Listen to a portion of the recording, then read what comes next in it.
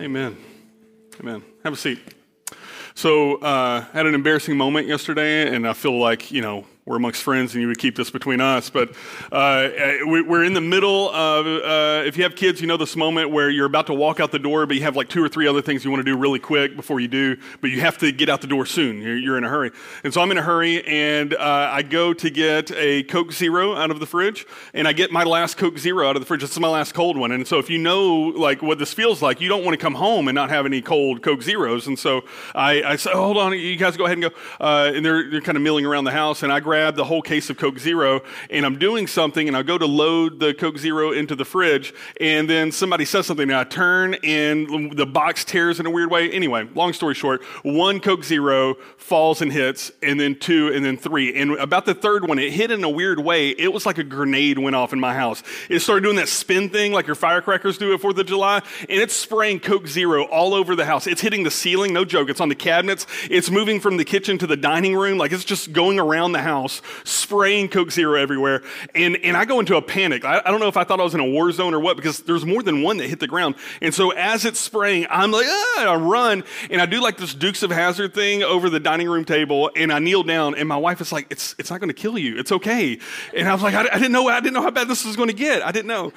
And so it stopped spraying, and we start cleaning, and we're looking around. And as we're cleaning, I look down, and I have this gash on my leg from like here to here, because when you Dukes of Hazzard across the table, even though it's a rounded corner, it can still do some damage on your leg. And I looked at it, and I thought, that's so weird. I don't remember that happening. This is going to hurt later. Right now, it doesn't hurt because I'm still surviving the Coke-pocalypse of 2021. But I knew, like I looked at it, and I could tell in that moment, this is going to hurt later a lot more than it does now. And do you know what? I was right. I'm no prophet or anything, but I was right. That sucker swole up, had like a knot. It's still gashed open. And if you hit me, if you've been in middle school, you remember like a kid dead-legging you? That's what it feels like, because I dove across the table. The funny thing about that is that you share in my pain. The serious thing is that sometimes when we face a problem, we have the immediate response, the immediate thing, but then the pain of it comes so much later. I played football for a while, and having played football, I broke a few bones. I dislocated a thumb, and you never feel those moments in like I can have a broken arm. I'm like, yeah, put me back in, coach. I can do it. I got hit one time, and it just kind of rung my bell. And I'm laying on the ground an extra 2 seconds, and someone's like, hey, Lofton, you okay? I'm like, yeah, I'm fine. And I get up, and I kind of did like the stumbly walk to the side. Like, yeah, put me back in. He's like, no, we're gonna check you out. I said I was fine. The coach did that little light bulb thing to my mind, like, hey, I think you have a concussion. You're not fine. You can't go back in. I'm like, yeah, I can, coach. Put me back in. If you've ever been like, think of like a movie, or maybe you've been in a situation where like your house was on fire and you ran out, you grabbed everything you could, and then someone says, hey, are you okay? And you're like, yeah, I'm fine. They're like, no. You have a gash on the side of your head. The word for that is trauma. You've been traumatized. And the pain of it comes later. We are in the middle of this series called A Tired and Weary World Can Rejoice. And what we're looking at is, like, it is possible to find joy in a world that has otherwise traumatized us. Now, I'm talking to a bunch of Texans, and so if I can just be so bold as to proclaim this, nobody in here has made it in here without experiencing recent trauma. We've all experienced a recent trauma. As an entire community, as an entire world, COVID by itself. If you've ever received a phone call like, hey, everything was normal yesterday, but we don't know if you have a job tomorrow, that's traumatic. And you have to deal with it. You have to handle it in the moment, but then you have to handle the repercussions of it later. If you ever woke up in the middle of the night and your house was shaking because there's a mushroom cloud of chemicals firing off in your community, and your windows and your doors have been blown in, and you think, well, that was weird. In the moment, I know it's like you just do what you can to protect your people, but it's later, you're like, golly, how do I deal with that? How do our kids deal with that? Of course, we have hurricanes, we have just so many things. And here's what I've come to find out, is that this world is broken, yes. When we talk about sin, when we talk about the curse, when we talk about all of that, 0 people in this room or in this world is immune from that. And so how is it that the Bible promises joy and hope? How is it that at Christmas time we try to muster up all of the fake feelings that we can to fake it until we make it? Is it possible to have real happiness, real joy, real peace in an otherwise not so awesome world? And the answer will be yes. The answer is that every generation of Christian has found hope in the name of Jesus, real hope, not manufactured hope, and that's the reason why we celebrate. And if we could just be honest with ourselves for a second, we can look in the mirror, so to speak, metaphorically, and say, I do have a big gash right here. I need to probably address that and be honest about it. You'll find the path towards hope there. So last week, we looked at one of the earliest Christmas prophecies. It's in Isaiah, it's in chapter 8, and it's like dark and dank. The word dread comes up multiple times, and you're like, that doesn't sound like Christmas. But we unpacked that, and we find out that in the news of how bad things were going to get, Isaiah says, but I promise you the hope is coming. I promise you the Christ is coming.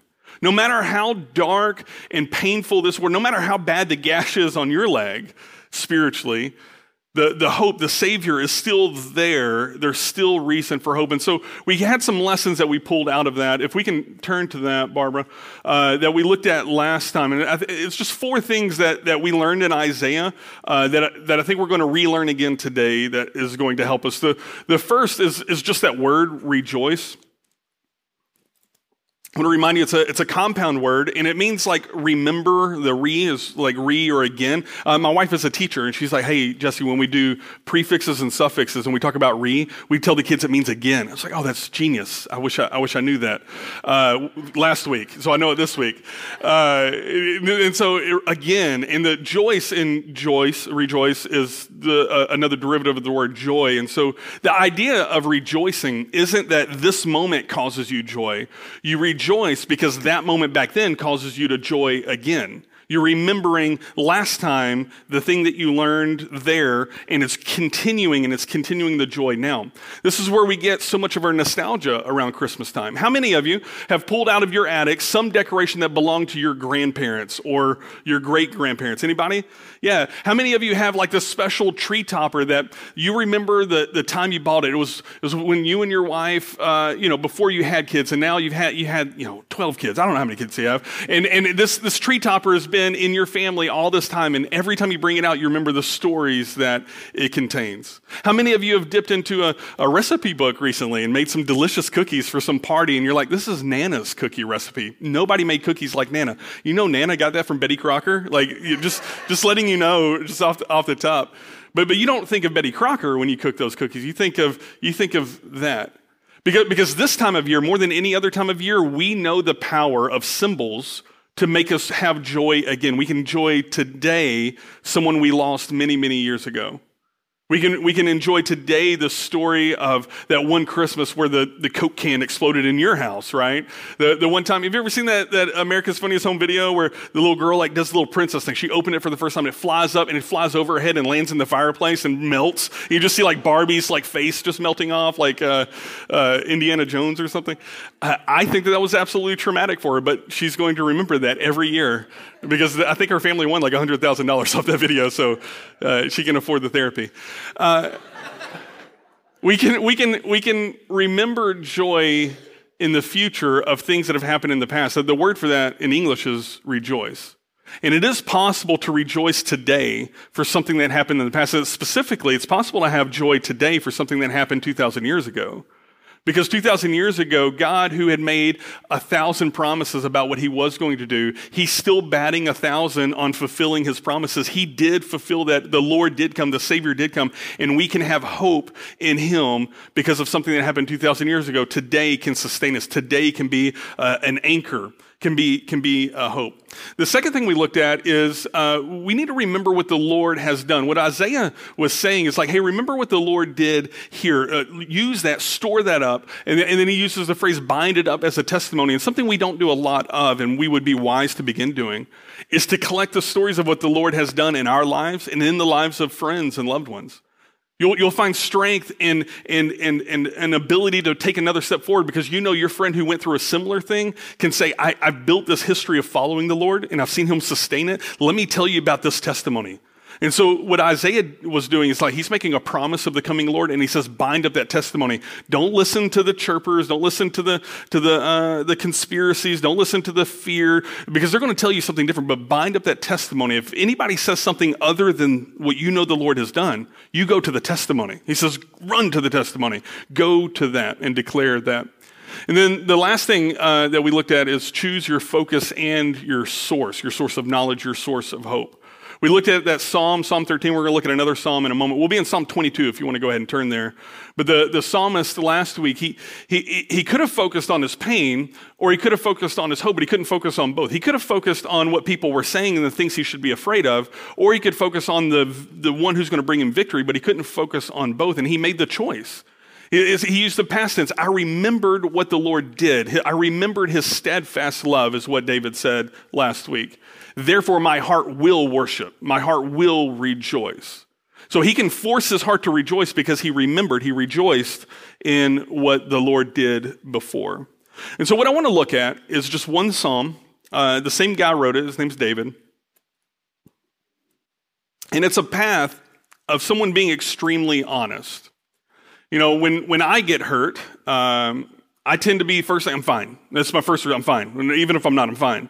But what if you were just like you don't have to be public about it, but what if in the privacy and the solitude, the quietness of between you and the Lord, you just looked at him and say, I'm not fine. Is that an effective prayer? Is that okay for a Christian? Or, some people would say, no, that means you don't have enough faith. I'm here to tell you, David is described as a man after God's own heart, and yet he was extremely real and raw with his Creator. Nobody went up to David and said, hey, son, you don't have enough faith. Nobody would tell the king that. This is the psalmist David. My gosh, nobody loves the Lord better than David in his time. And he can be so real and raw with the Lord. And I think what we're going to see at the end of the psalm, as you would expect, is that he finds hope, he finds solace. But I think part of the path for finding it was that he was extremely real and he's extremely raw. Even on the things that he was wrong about, he was just like, I'm just going to tell you what I feel right now, Lord. This is what I think. And so let's look at Psalm 22 and see what we can learn together from David. It starts, and David wrote this first part. It's like little notes. You see where it says to the choir master? These are little notes that David wrote. So it is in Scripture. It's not like a chapter heading that we added later. David wrote that, and it's to the choir master. So he intends this to be a song about his pain.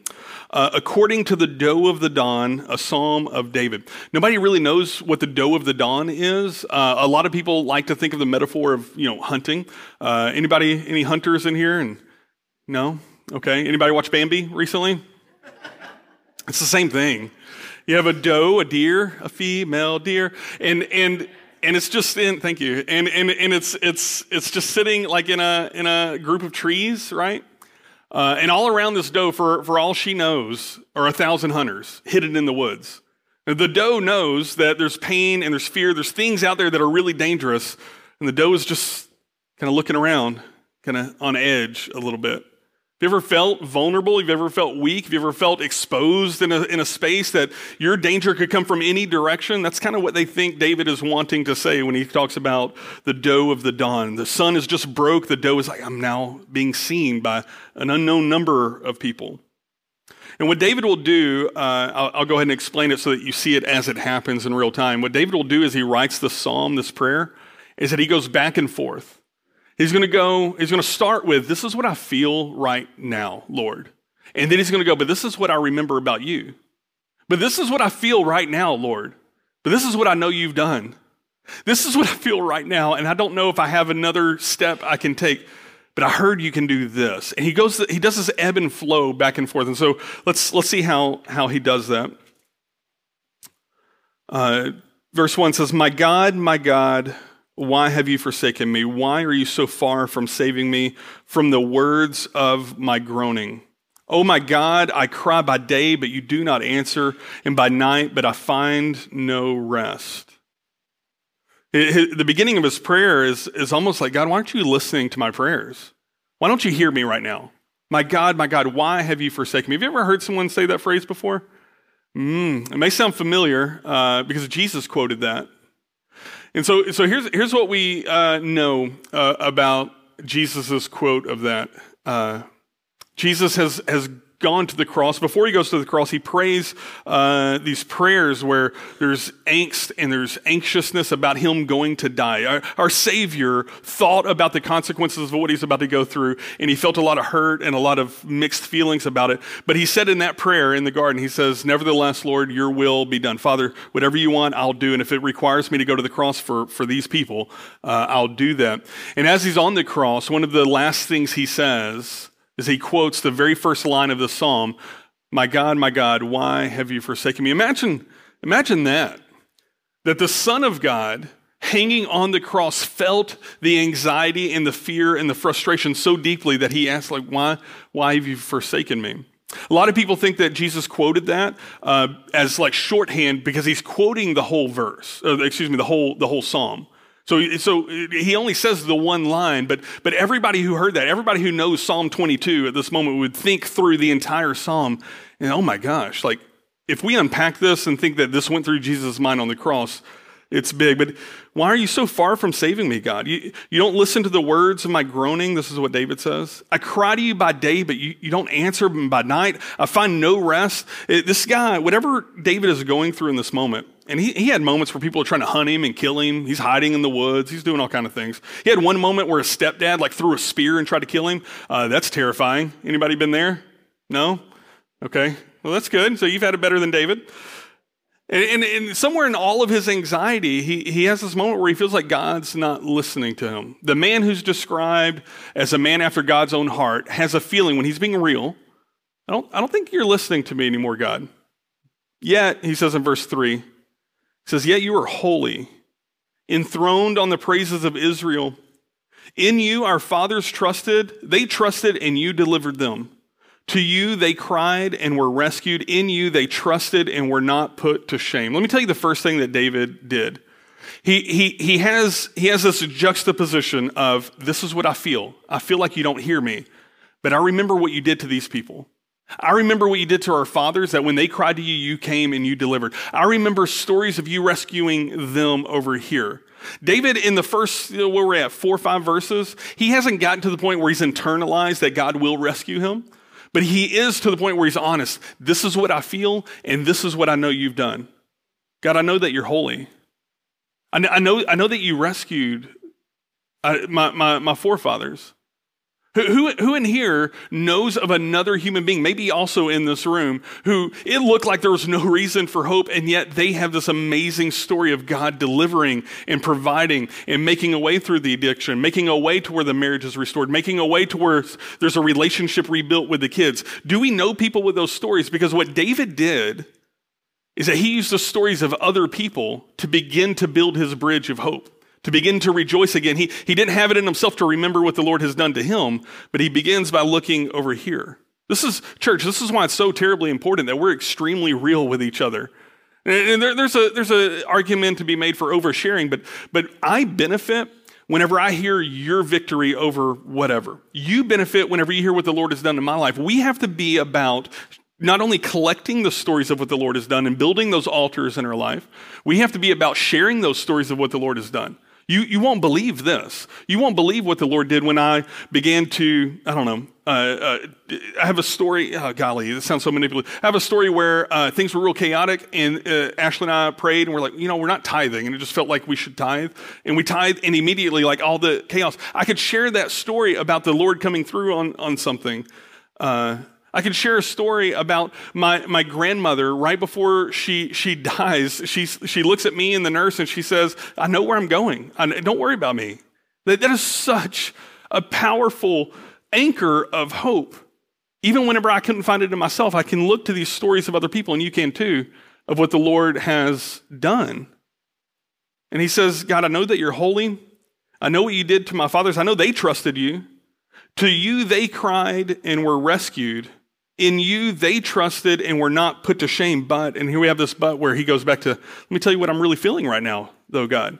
Because, you already know my heart anyway. It doesn't do me any good to pretend otherwise. Let me tell you, I'm a worm. He says, I'm not a man, scorned by mankind and despised by the people.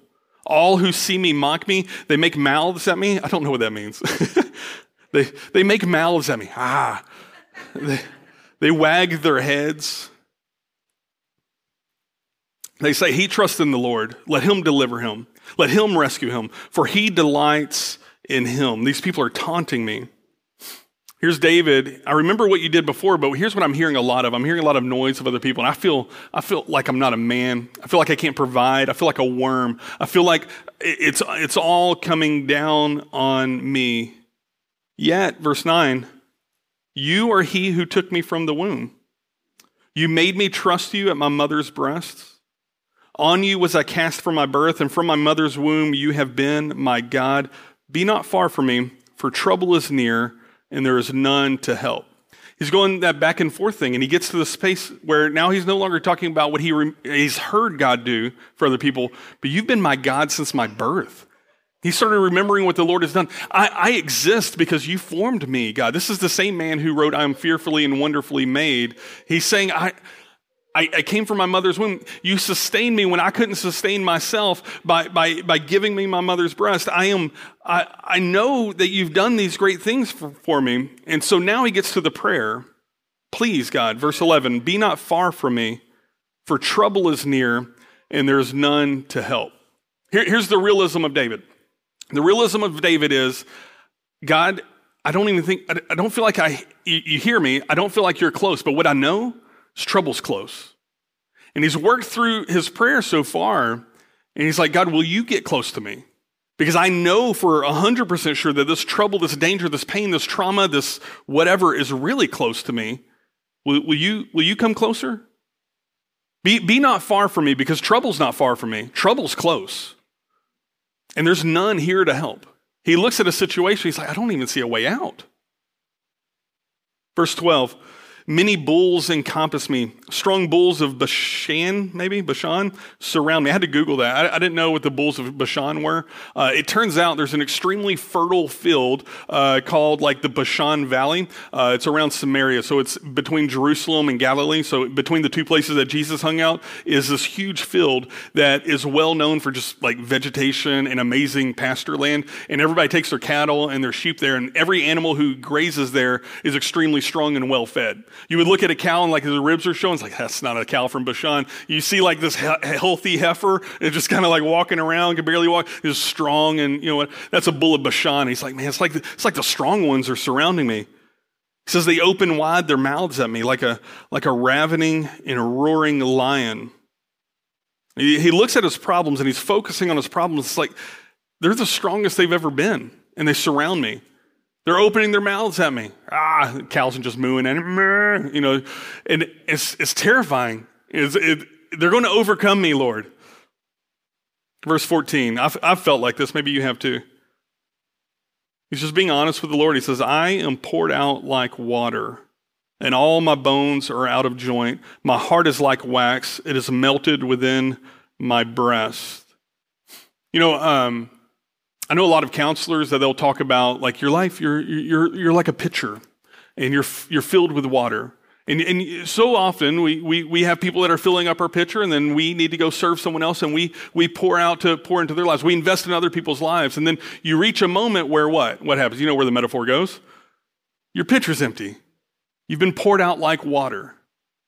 There's nothing left for you to give to this other person. David, he's talking to the Lord. He's like, I've got nothing left in me to pour out. I'm poured out like water. My bones are out of joint. Have you ever had a dislocated bone you had to pop back in? Ugh, it's cringy, isn't it? I told you I dislocated my thumb playing football. Here's how it happened. I went this way, and my feet went that way because the grass was wet, and I fell, and all of my weight fell on this thumb. So I landed like that. And when I looked up, the thumb was just sort of like, just kind of, like a noodle, just kind of hanging off. And I tell the coach, I think I broke it. I think I broke my thumb. And coach is like, no, it's just dislocated. You're fine. Pop! And it just sounded like a gun went off. And immediate relief happened. Like it hurt right then because it was out of joint. And immediately when you're put back in joint, there's relief. He says, all my bones are out of joint. My heart is like wax. My passion is going away. It's melted within my breast. Lord, if I'm being honest with you, I need you close because I'm poured out.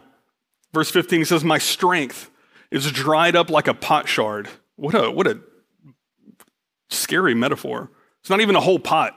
It's just a broken piece of pottery that has never held water in the last 50 years, and it's just dry. This is what I feel like. It says, my tongue sticks to my jaws. You lay me in the dust of death. This is what I feel like, God. And then when I look around, he says in verse 16, he says, for dogs encompass me, a company of evildoers encircles me.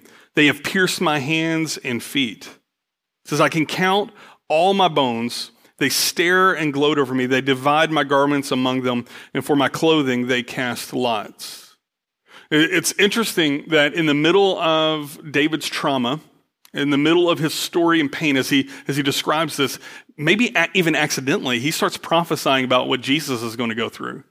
People count this as a prophecy of Jesus on the cross. They pierce me, my hands and my feet. They encircle me. They took Jesus' garments and they traded them for lots. And it turns out that when Jesus quotes this very psalm while he's on the cross, in shorthand, thinking through the whole thing, he is declaring to them, this is what was said about me when David was in his depression, when David was in his darkness.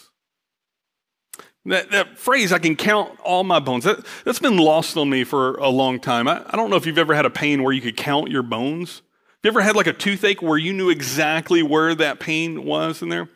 I had a medical thing a few years ago, and they prescribed prednisone, which is a steroid. Never taken prednisone before. It is a demon medicine. If you have no reaction to it, God bless you. I love that you were healed from it. It is. I will never take it again. It has instructions that weren't terribly clear to me. So to be fair, I was overdosing on it. You're supposed to take like 8 the first day and 6 the next day, and it said that, right? But it didn't say take 2 every 2 hours. So I would take 8, just and I downed it. And by day 3, I had a lot of the side effects that I later had to read in the pamphlet. One of them is psychosis.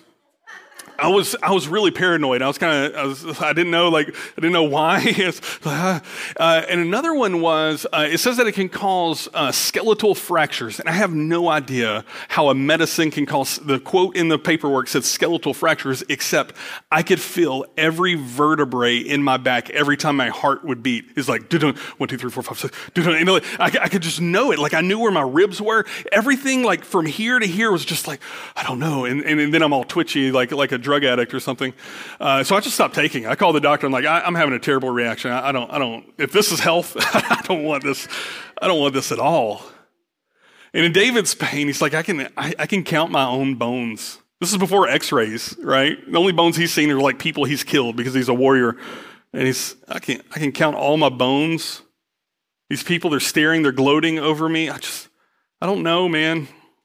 I don't know. But then we get these big buts because he gets here and he remembers the Lord. And he says in verse 19, he can remember his problems and he sees them clearly. But every time he returns to the Lord, I don't know if you're noticing the cycle. Every time he returns to the Lord, he gets a clearer view of who the Lord is and what the Lord has done and what the Lord will do. He says in verse 19, but you, O Lord, do not be far off. Oh, you, my help, come quickly to my aid. Now he's believing that the Lord will come. He says, deliver my soul from the sword, my precious life from the power of the dog. Save me from the mouth of the lion. You have rescued me from the horns of the wild oxen. And don't miss the importance of that last verse. As he starts asking the Lord for things, he says, save me from the mouth of the lion. That's future tense. That's what I'm asking you to do. But then you have rescued me, past tense, from the horns of the wild oxen. Here's what David has just done. Before David was a king, before he was a warrior, he was just some lowly shepherd boy in the fields raising sheep. The dude killed beasts with his hands to protect his flock. And what he's doing here is that he remembers that the Lord has already previously come through in his life. I remember you have rescued me from the horns of the wild oxen. Therefore, I'm going to ask you to do it again. What David is doing is that he's taking his remembrance of building a history of following the Lord and using that for fuel for what's going to happen next. I don't know how you're going to get me from this dark place. I don't know how you're going to get me out of this depression. I don't know how you get from verse 1, where are you even listening to me, to where we're going to be in verse 22, where I now know where we're going. The only path is for him to remember what the Lord has done. Do you have a history of following the Lord and seeing him come through? Can you bind up that testimony? Can you share that with yourself in times of need? Do you have a group of people who have followed the Lord in your community group or just your trusted circle that in your moments of weakness, you can therefore lean on their strength like David did? Because what happens after verse 21 is that he never returns to the depressive attitude. All of that back and forth between this is how I feel and this is what I know the Lord will do ends right here in this verse when he asks God to do a thing, remembering God has already done a similar thing in his life. The path to rejoicing in a tired and weary world is one to remember what the Lord has already done and to ask him still continue to be that blessing in my community, continue to rescue people from their addiction, continue to reunite people, continue to heal broken and devastated hearts, because it is possible for a tired and weary world to rejoice. We have about 10 more verses to go. It says in verse 22, I will tell of your name. This is what he's going to do now. He's no longer looking at his problems. He's now declaring what he's going to do. I will tell of your name to my brothers. In the midst of the congregation, I will praise you. You who fear the Lord, praise him. All you offspring of Jacob, glorify him and stand in awe of him, all you offspring of Israel. For he has not despised or abhorred the affliction or of the afflicted, and he has not hidden his face from him, but has heard when he cried to him. Verse 1, he says, where are you at, God? I don't even think you hear me. Verse 24, listen, church, he hears your prayers. He's not hiding from the afflicted. He knows what you're crying about. Verse 25, from you comes my praise in the great congregation. My vows I will perform before those who fear him. He's saying, I've made promises to God and I'm going to keep them. I'm going to stick to the things that I've said. He said, the afflicted shall eat and be satisfied. Those who seek him shall praise the Lord. May your hearts live forever. He's now on the back end of his depression, now talking to people who are on the front end of their depression and say, you will eat and be satisfied. Those of you who feel afflicted in this room, those of you who are in this community, those of you online who feel afflicted, you will be satisfied in the Lord. Verse 27, all of the ends of the earth shall remember. That's us. David wrote this 2,500 years ago, 2,800 years ago. It's a long time ago, okay? Can we just be honest? Before grandma was around, David wrote this. And he says, all the ends of the earth shall remember and turn to the Lord. You and I, who are followers of Jesus, bear the truth of what David is saying. We did turn to the Lord. It didn't end in Babylon or Assyria, as Isaiah was saying it wouldn't. It didn't end when Romans conquered Israel, and Israel's like, there's no hope. We need a Messiah to come conquer Romans. Jesus didn't come and conquer Rome. He did something better. He conquered sin. We have hope because all of the problems that they thought were world enders didn't end the world. Whatever feels bigger than you right now and feels like a world ender, whether that's COVID or whatever, it's not. We will remember the Lord and we will turn. And all the families of the nations shall worship before you. For kingship belongs to the Lord, and he rules over the nations. All the prosperous of the earth eat and worship. Before him shall bow all who go down to the dust. He's saying nobody, even if you don't bow to him before you go down to the dust, because we know the end of my Bible says that every knee will bow and every tongue confess that Jesus is Lord. He says even when you go down to the dust, you bow to the Lord, even the one who could not keep himself alive. Posterity shall serve him. It shall be told of the Lord to the coming generation. That's you and I. We were told of the Lord from someone, and God willing, we will tell of someone else the Lord and what he's done in our lives. They shall come and proclaim his righteousness to a people yet unborn, that he has done it. That he has done it. The truth is, if we're going to take any step forward as a community, we have to be really honest about how deep the trauma has hit us. We have to be honest with the Lord. And you may not be at verse 31 of Psalm 22, but my guess is that you're somewhere in Psalm 22. Maybe you're like, hey, I'm verse 1. I'm a verse 1er right here. I don't even think God's listening anymore. Hey, Jesse, I feel like verse 10, like I'm just sort of remembering some of the things that God did over here. Hey, Jesse, I'm like verse 15. I'm really close, but I'm at the end. The path forward for you finding hope, the path forward for your community finding hope, the path forward for your friends and loved ones around us to rejoice in this tired and weary world is to land at verse 21 and to start to build a history of following the Lord. You ask God to do a thing because you remember what God has already done in your life. If I can close with this, I want to just ask you, we've got to be better at sharing what the Lord has done. You know, we can put up our Christmas decorations and we can have the sign that says Jesus is the reason for the season and all the funny little rhymey things. And that's good, don't get me wrong. But there have to be moments where we just sit across the table from someone and be like, I didn't think he could do it. I didn't think we were going to make it. I didn't even know it was possible, but I trusted in the Lord, and here's what he did. There have to be moments where we just look in the mirror and say, God, if I can just stop faking for just a moment. I'm tired of faking. I don't get any relief from faking it. If I can just be honest with you, Lord, I don't even know if you're listening to me anymore, and it hurts. And I promise you, God's not put off by that prayer. So many people prayed that prayer where they just stopped faking it with God.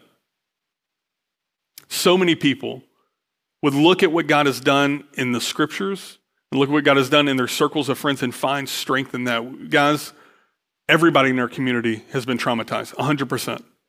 The world is built that way, that trauma hits and it infects and it's a problem. And the only thing that pushes that problem forward is faking it, pretending it's not there. But every now and then someone says, hey, you got a big gash on your head. Are you okay? Let me talk to you about that addiction. Let me talk to you about what the Lord has done.